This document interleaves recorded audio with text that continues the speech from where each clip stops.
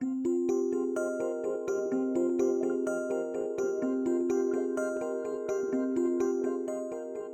and welcome to The Undaunted Creative, a podcast that takes a closer look into the story behind success in the creative fields. Today's guest, Kevin Kellam, is an on-air radio host, content producer, writer, podcast host, and stand-up comedian. Additionally, during his career, this well-rounded creative has been heavily involved in digital marketing, web series creation, social media production, radio promotions, and sketch comedy. He has also been the MC for some of the largest events in music history, including Lollapalooza, where he kept the audience engaged through timely announcements, interviews with artists, and comedic wit. We will discuss his creative pursuits, his ups and downs in the industry, and how he stayed focused through it all. I'm honored to welcome Kevin Kellam. Wow, Tom, you wrote a better resume for me than I can write for myself. Well, thank you so much. You know, I want to start off by rolling back the clock to the beginning stages of your creativity. You grew up on the south side of Chicago in a predominantly blue-collar area. And the reason I bring that up is that in some cases, some will grow up in a neighborhood where an influx of certain careers is prevalent. One might think, I'll just do that because maybe it's familiar or because I have family in that sector. Early on, when you realized that creativity was there, how supportive was your family when you told them radio was a career of interest? I could say creatively, I lived in a house of 5 kids, and like my father played Irish music. My father, my connection to radio, which was the first thing I really wanted to do, was my dad playing in the house. And like, this is good radio. This is bad radio. This is why you like this. And my connections to comedy are through the radio too, as well, like Dr. Demento and Kevin Matthews and like Steve Dahl stuff. And like, I had brothers and sisters that listened to that. Like, they weren't just like, it was just on in the background. They were fans of it. Like, this is good. We like this. So you get that trickle down, just like, you know, you listen to your brother's favorite band, kind of becomes the band, the first band you really get into, the same idea. And then in that regard, like I had, you know, we were, if I can make people laugh, I can make them like me. Like, so like, in a house of 5 kids, if I could get everyone to laugh, then I was like on board. But I was like a problematic kid. I had learning disabilities. I had ADD before we had like a real idea of how to treat that, and like all these different things. And I would just get into trouble and all that different stuff. But I wasn't like a mean kid, but it was definitely a kid you had to reel in all the time. So the only way I could reel people in to me and not aggravate them is if I could maybe make them laugh or do something creative and draw and all those different things. So my parents were definitely like supportive of it because they knew that I remember telling my mom that I wanted to do radio professionally, like when I was maybe 10 or 11. And at that point I had already done like bits on the Richard Roper show locally. And I called in as like a little kid, and they thought it was funny that this little kid was doing like Phil Hartman impressions. It's like whatever Phil Hartman was doing on SNL, I was trying to do. I remember I did it on my birthday after I did it one time. And, I called in, it was Frank Sinatra's, I think Frank Sinatra had just died, or it was like his like 90th birthday or something like that. And all I did was mimic things I saw Phil Hartman do on SNL. And I just did it for him on the phone. But I was a little kid doing it. You knew it was like a little kid doing it. And that's just obscure and weird. And I remember like that was really cool. I made them laugh and I got so much attention. It made me feel so good. And then I'm pursuing that, and then I'm being told at the dinner table, turn it off. You know, like Kevin, you're throwing a lot of bad jokes at the wall. Nothing's sticking. You're just bothering everybody. So I guess it was kind of an attention hound. But then I learned if I'm going to have your attention, I want to do something with it. I don't want to waste your time. You know, I want to have a genuine connection. And then from there, that I knew like I wasn't going to play college sports. I think I knew like my junior year, I rolled my ankle 3 times playing soccer. And I was like, I don't know if I want to do that. And St. Xavier University had a college radio station right next to the boys' Catholic high school that my mom and dad slaved to send me to. And right next to that was Mother McCauley, which had a huge liberal arts program. So my senior year, I was in theater, and I got to start doing college radio in high school. So that was a big deal for me. I have an alarm probably telling me to do something. See, this is me managing myself. I should have one of these an hour ago. But no, it was like I had a supportive family, but I think I don't want to say they tolerated it. They definitely supported it, but it was just like they've seen me go through so much with it before I even got to really do it. So like when I even got to do like the little victories meant a lot. Like little things in a radio career that some people or a media career people step away from, like, oh, that's not that big of a deal. Like to me it was, because it was so hard for me to get like a C or a B in like a math test or something. So I guess maybe when you're a bad student and then you're a good student in the class of life, it's a little bit more rewarding in that regard. It's like the first few radio gigs were like a really, really big deal to me, and hopefully to my family. At least they appreciate it. Well, you talked about WXAV 88.3 FM, St. Xavier's radio station. Go Cougars! Yes, Go Cougs. Literally in your backyard. So yeah, this station, and they're playing music that wasn't being heard on commercial radio stations. And you begin this radio career even before you enter college. How did you go about contacting them to get involved? Oh well, this is a weird one because I listened a lot, and it was tangible. It was like the internet now kind of changes this in the sense of you listen to creators and people like that, and you can reach out to them and wow, my favorite band tweeted me or something like that. That'll happen. You can have that now. It wasn't like 2001, 2002. It just wasn't there. Social media just wasn't there. But you could call into a radio station, the first social media now. That's the thing that radio people sell, and it's true. And you could call into it and get bits on or get songs played, and it was like crazy. And at that time, I think Rock 103.5 was gone. That's what I liked. I like Q101, and I liked the college stations. I was listening to college stations on the internet because I was just eating it up. I was a bad student. I was grounded all the time because I had bad grades, but I could stay at home and I could listen to the radio. I could watch TV, so I got more into radio stuff. And I figured out, you can listen to it on the internet? Wow, what an idea. And you can listen to all these stations you can't get. And then part of it was looking for stations that were playing stuff you couldn't hear anywhere else because I was into like heavier music or alternative music. I liked some popular stuff, but it just wasn't scratching the itch. And Zavs was doing that, and they had a metal show. And I liked metal music, and I got to hear music I really liked that I read about in magazines. Now it's on the radio. That's really, really cool. And then they're letting me do bits. And then it's like, we have a summer volunteer program, and we know you're calling and nagging us all the time to do something on the radio. Because I was definitely trying to get on, and they figured it out. And that was 2000. That was the summer of 2001, the summer before my senior year of high school. And then I was on that radio station until I finished at Columbia. So the entire time I went to Columbia, taking classes with you at Congress and Wabash, I was also doing Zavs the whole time. So like I went to 2 different colleges for college radio at the same time. I wanted it that much. Or as my mom said, chasing one microphone to the next.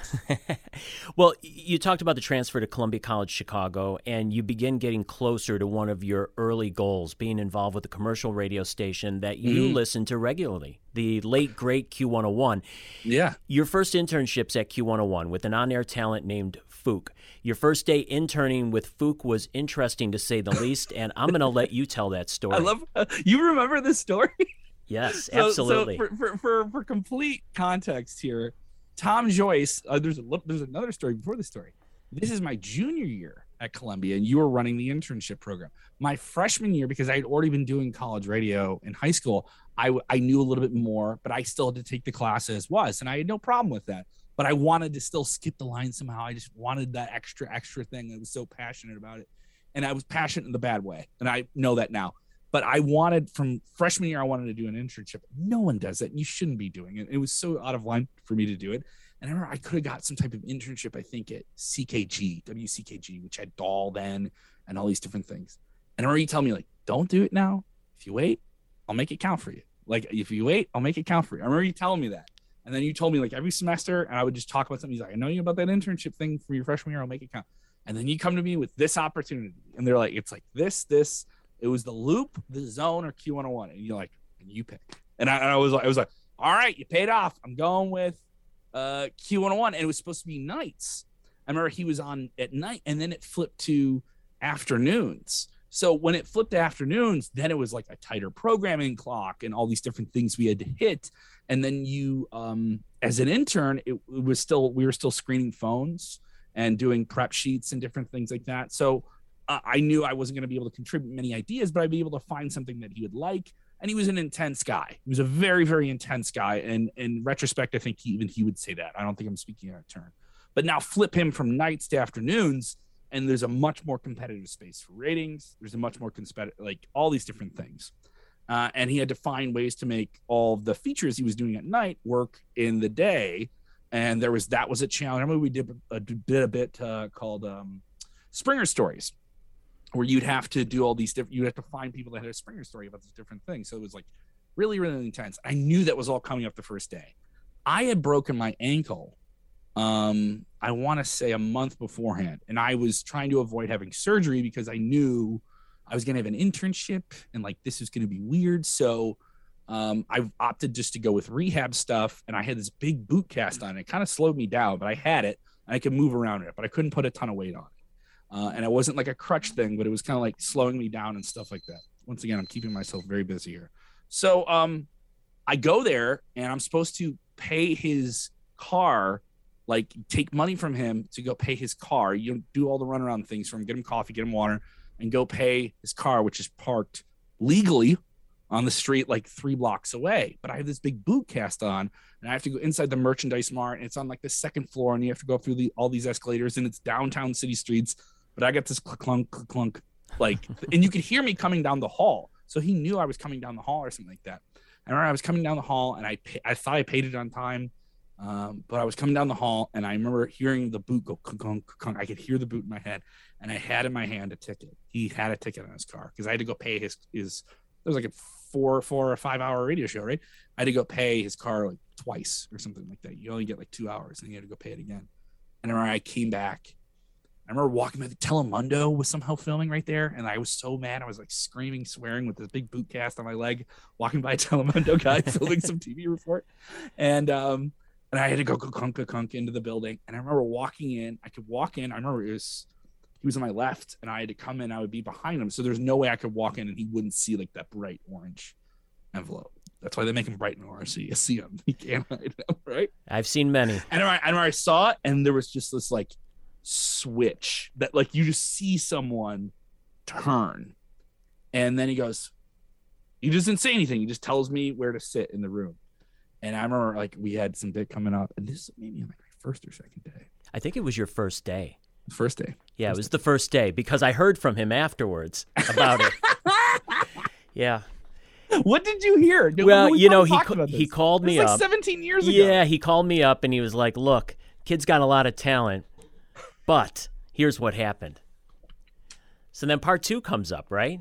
Part 2 comes up, and he in like 15 minutes pass by. He's not saying anything, and he's taping stuff, and he doesn't ask me to do anything. And I just go, and he goes, "Stop.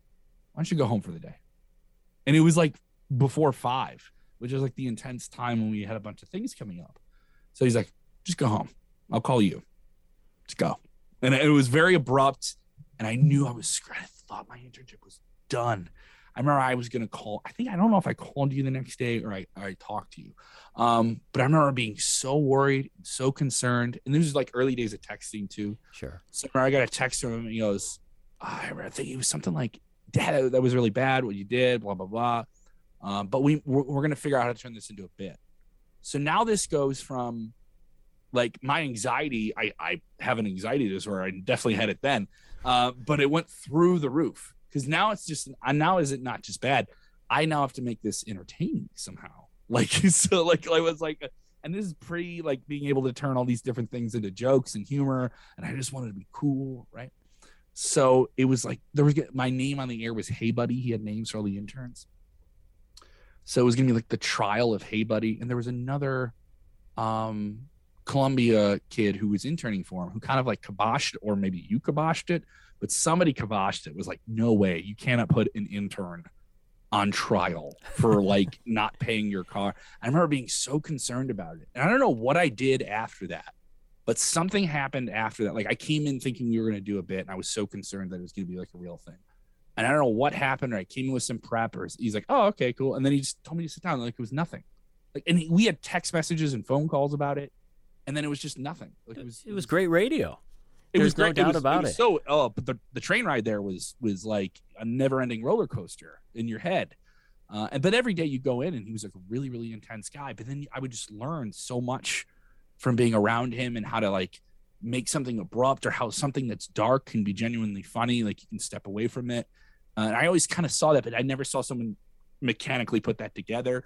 And there's so much of those things that make me a better comedian that I didn't really notice until like 10 or 15 years later.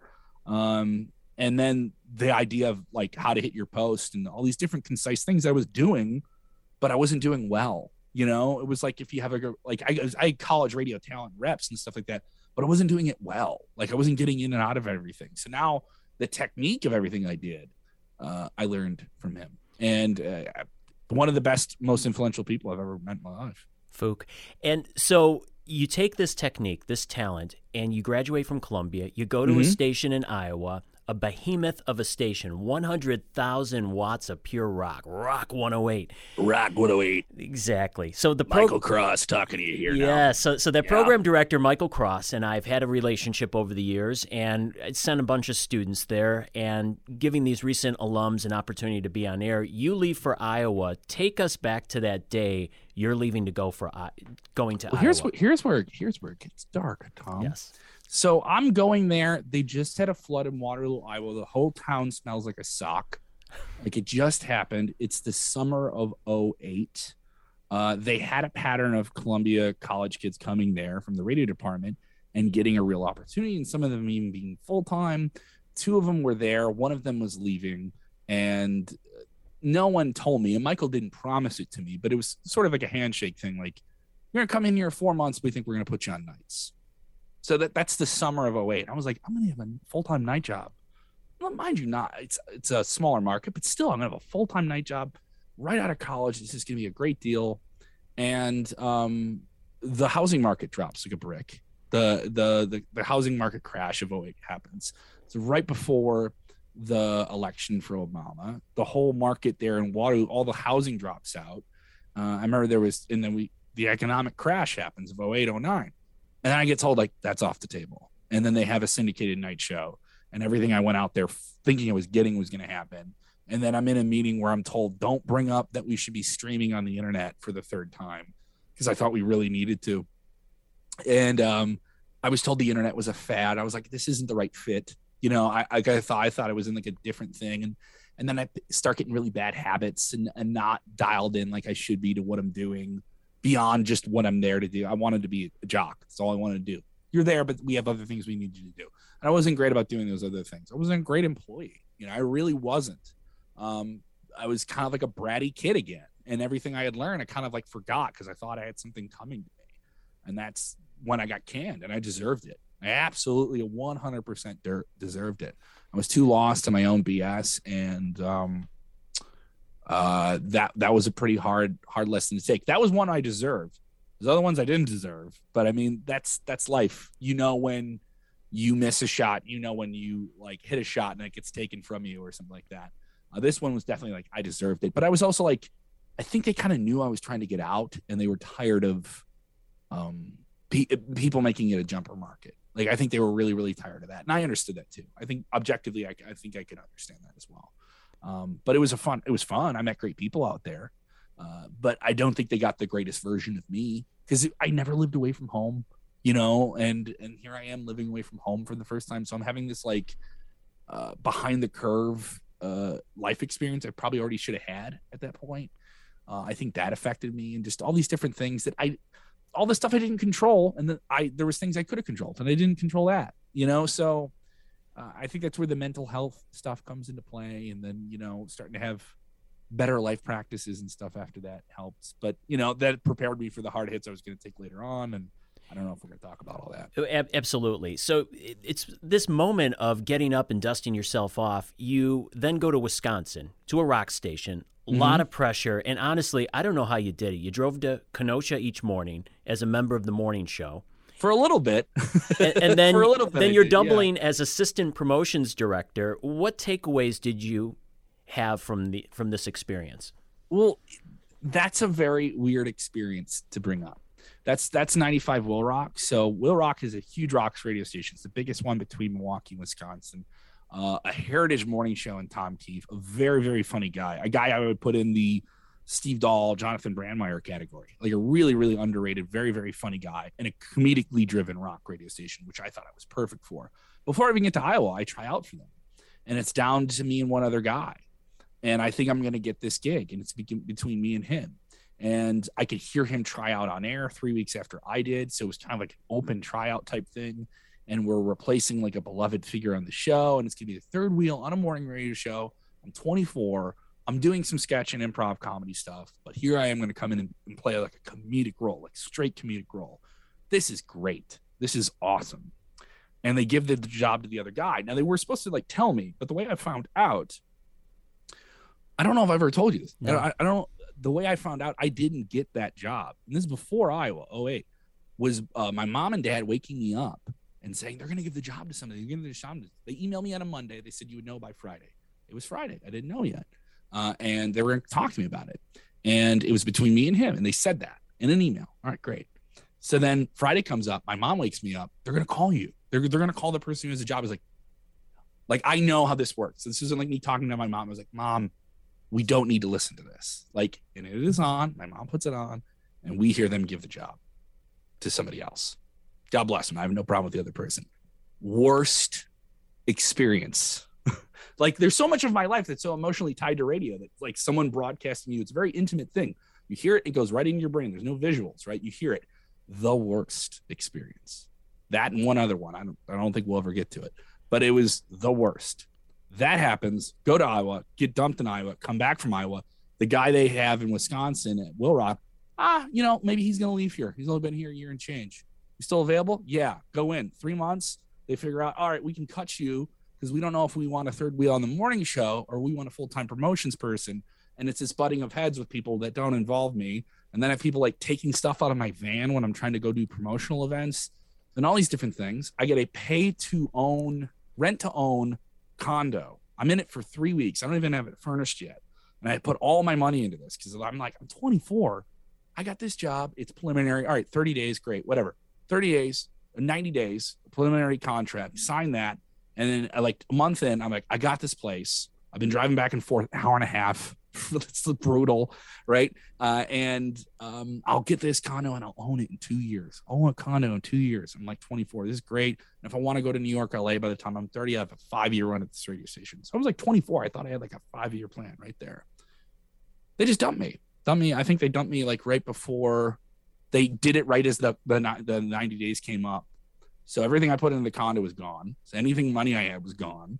And then I had to go back home. I think it was maybe the second time I had to go back home within a year and a half. And that was still the housing market crisis is still going on. It's not even the end of '08. I think I got my diploma in the spring of spring of '08. I finished at the end of '07. So here I'm losing 2 radio gigs. One of them I didn't deserve to do. One of them I did. And I was just like, whoa, this one wasn't my fault. This one really wasn't my fault. And then, and I even tried out for them again this past year, but it was something where I was like, all right, it was the same type, great people. All right, but this is not the right fit. So that sucked. Like I don't know another way to put it. That was pretty bad. But Tom Keith's a really funny guy. Great radio station, John Perry, good people. But all right, you have a different decision. It's just the weight of it is so big when you're going through it at the same time.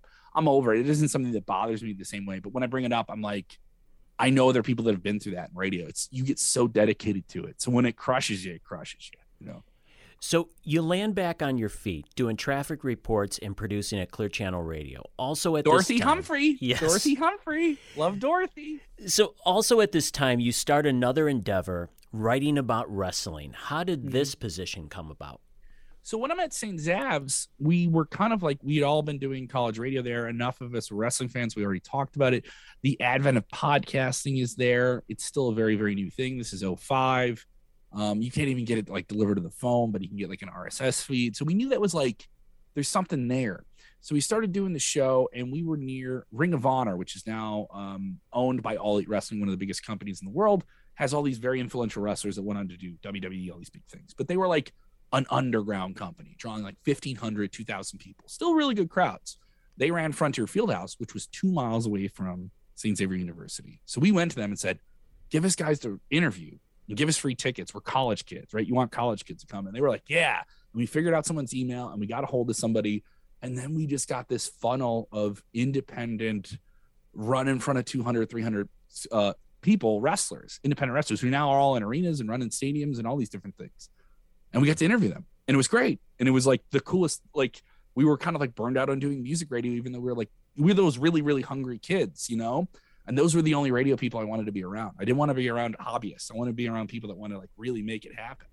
So we had like a podcast that was getting like, in the early days of podcasts, no one really had, it was getting 40, 50,000 downloads in a month. We're like, And then the college is noticing it, and they're like, you guys want to do it like this as a show? I was like, yes, we want to do this as a show, like on the air. If we do it on the air, it'll be bigger and we'll still podcast, and it worked. I remember we did it the week that WrestleMania ran in Chicago. It wasn't just WWE, like all the promotions coming around the same market. And it was like 4 days of the coolest stuff. And we got to interview people and just fans from all over. And then that evolved into writing about wrestling and be involved with it here and there on the side through radio and other stuff.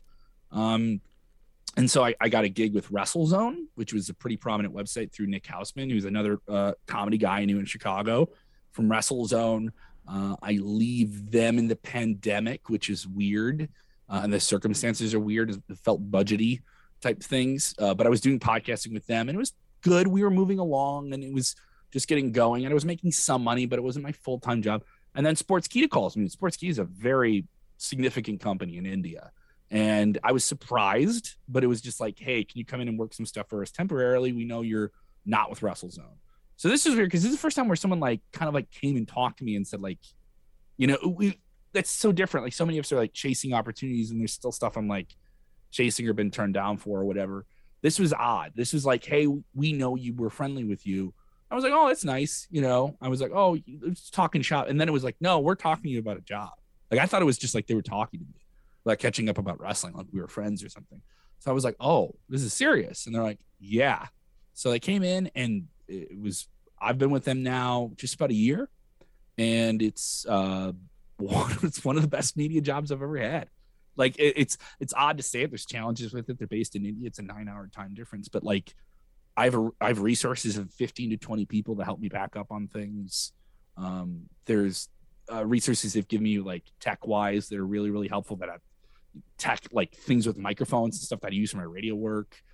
There's stuff I do in radio that I've been able to benefit them. And there was just a lot of it. I was like, the pandemic's supposed to be really hard. And here I am doing rock radio and watching wrestling in my apartment. And I'm just thinking like myself, like when you were 15 is probably what you wanted to do. So any day I get mad about it, I just be like, that kid who was, you know, riding the bus on Pulaski to go to St. Xavier University, wanted to get paid to do this, is getting paid to do this. I don't know if I could start a family at this point in my life, but I get a little bit. My career is my child. You've heard that from Kratos before, right? My career is my as child. They say, what definitely. What a selfish, neurotic thing I hear people say all the time. Well, we've got about 10 minutes to go here, and I want to make sure that we go over these two stories, really key. I'm going to abbreviate them. 2012, you get a call from the now rebranded WKQX 101.1 FM. You come aboard as a promotions assistant. It's not what you really want to do. But, you know, because sometimes they go promotions, you land in the promotions department, you're probably never going to get on there. Yeah, but I was doing stand-up in Chicago. I wanted to keep my foot in radio. I felt like my honor days were done because I lost the iHeart. I got laid off, that type of thing. And I kind of thought, like, I'm kind of done here, like on-air-wise, even though I wasn't even like, I was barely 30 at that point. It was a stupid idea, you know. But I said, I'll keep doing this. And then I'm trying to do a stand-up show that I had booked. I was trying to do an event at the same time. They're like, no, you can't do that. And I get canned. And I hated it because they knew I was really passionate about it. But it's something like, we got to do it. If we don't do this with you, it's a line. I crossed the line. I wasn't the best team player. And the times I was a team player, they had me doing awesome stuff. And I thought, I'm going to get an opportunity on air somehow with them from this promotions gig. And then that happens. But you do. 2014. This is 6 months later. Yeah, after getting let go. This makes no sense. You're brought back by the program director to be on air, and you have to now work with ultimately a promotions department that you got let go from because you're the on-air talent, and they're working you now. Okay, I hope she doesn't get mad if I quote her. So Janine Moose is one of the best promotions people in all of radio, not just KQX, but all of radio. And she's weathered this brand through so many different things and ownerships and all these different things. Millions of dollars have been tied to her success. So I've seen her work with big, massive brands, and then also protecting our brand and the integrity of it and all these different things. So I was appreciate her. So getting let go, I remember when that happened, that conversation, I got to make her laugh. She's like, why are you making me laugh? I was like, because you were nice to me, and this is the nicest thing I know I can do for people is somehow make them laugh. I give nothing else to the world. I'll be the clown. And I remember her thinking that, and then her having conversations with me when I came there. It's like, I know you're an on-air person, but you're not here to be on air. But they had me doing like VOs and sometimes characters. And can you all get man on the street videos? It was like the most on-air things I could do as a promotions person. I remember they had me host events, and I was a promotions person. I was like, that isn't what you're supposed to have the DJ do it, but I knew I knew where it was going, and I thought it was going to happen. And then it blew up on my face because I messed it up, right? So here I am 6 months later, and I get the gig, and Lauren O'Neill, big sister Lauren O'Neill in radio, one of the best, easily one of the best rock jocks I've ever met. She goes, oh, they're going to hire people. You know, we haven't had a weekend person on WKQX for 9 years. 9 years they had no weekend people. So finally they have weekend people.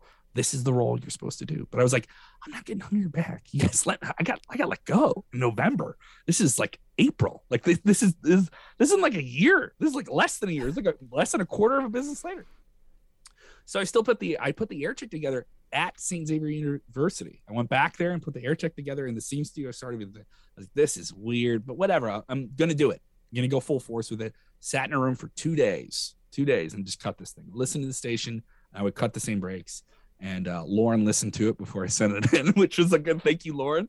And I sent it to him. And Walt Flackus, he's great now. He's on Rock 95.5. One of the best music people, too. Successful guy in his own regard. He listens to it and says, this guy's really funny and everything like that. And he's like, he gets it and he knows where his station is. And he goes to PJ Kling. He's all right, we'll give him an interview. Walt didn't connect that I was a promotions assistant for them at that point for like 2.5 years earlier. He had no idea. He just didn't see it. He just listened to the tape. He didn't look at the resumes. He just listened to the tape. He's like, I just want to listen to it. I remember him telling me that. I was like, really? You didn't know? He's like, I don't know if that would have affected us choosing you. So then I come in for the interview and Lauren sees me there and I'm in my suit, you know, and I'm just like, hey, and I walk Merchandise Mart. The old Merchandise Mart, we had the studio, you could walk by it and you could see the studio. And I walked by and it clinked on the glass and she's like, oh, okay. Like she knew I was coming in for an interview, but she didn't know what day it was and I didn't want to bother. But I remember her being like, this is really cool. Don't do this and don't do that. And then she like ran down the hall to their show and then I went and talked to them and they're like, no. And a month and a half goes by and I remember I was working at Starbucks and I wasn't good at it. I was really, really bad at Starbucks. Can't make the drinks, right? ADD. I can't make a Starbucks drink, but I can hit a post and sell Smashing Pumpkins tickets or something, right? So the day I quit Starbucks, because I knew they weren't going to keep me, and I was still a tour guy, I was like, I quit the Starbucks job. I'm not good at it. I don't want to get let go from something. It's so depressing, you know? And so the day I do that, I get the email that says, I think it was like against the better judgment of some other people. And it was like in quotes. It was like a joke. They were joking with me about it. We're going to offer you this role. I remember it was offer role.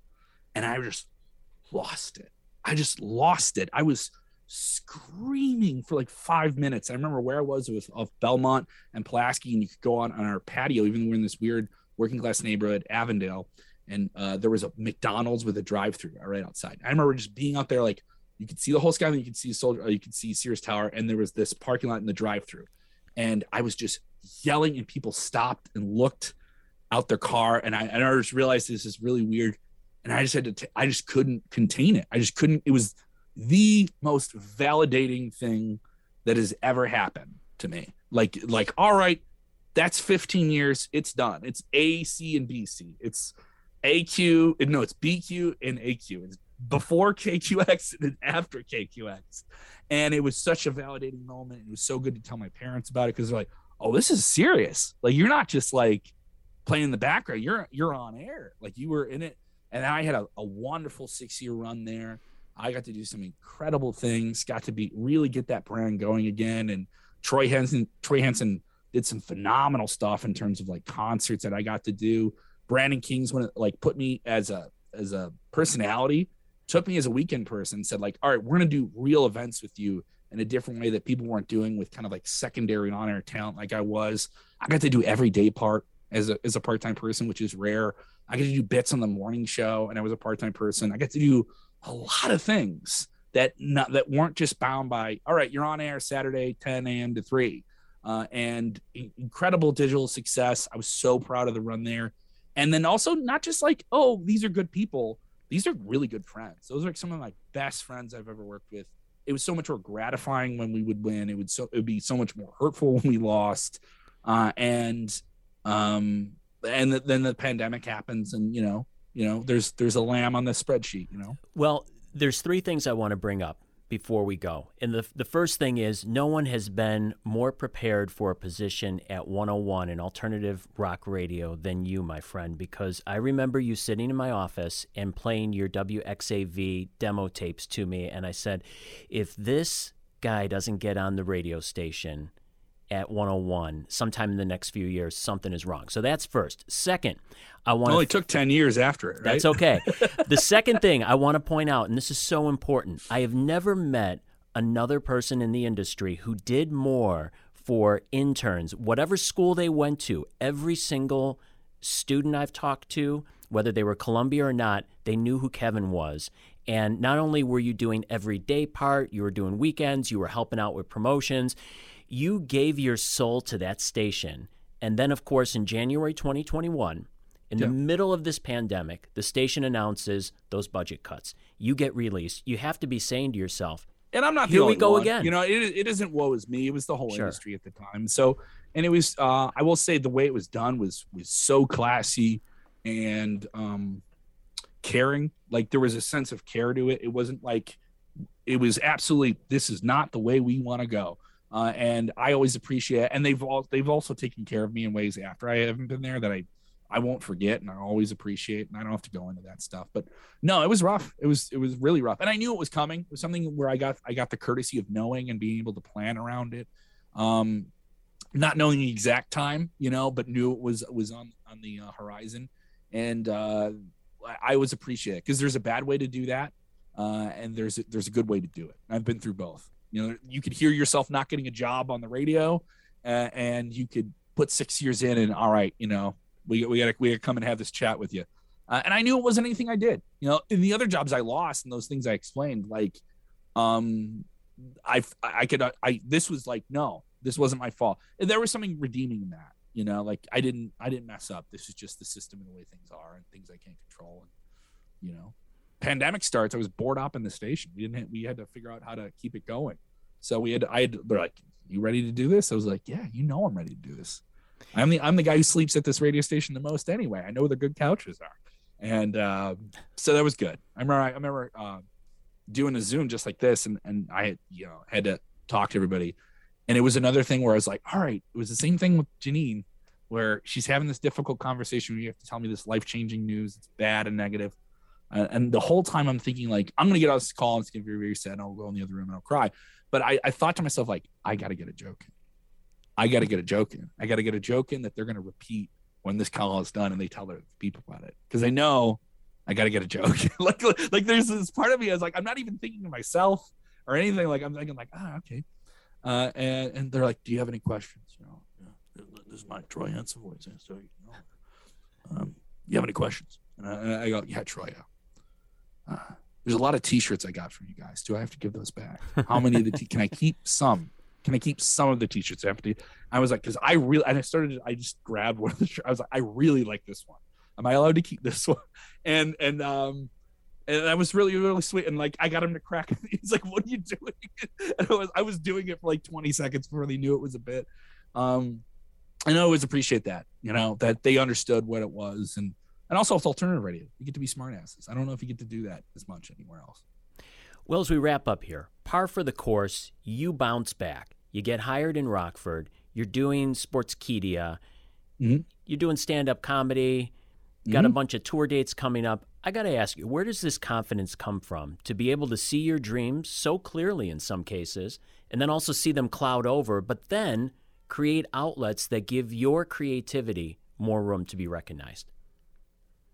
You say this to me while I'm sitting in a wrestling chair that I got going to a show for free, next to a closet full of promotional T-shirts and a pile of laundry next to me. And I'm in my late 30s and I feel like I'm still living like I'm 23, 24. And you bring up all those things. And it's like I was saying a little while ago, my mom said, all you ever want to do is just things you think are fun. And that's why I went to Columbia. There was no other college I ever applied to, Tom. I didn't even visit another school. It was just, this is what I'm going to do. Like, I always knew who I was. And wow,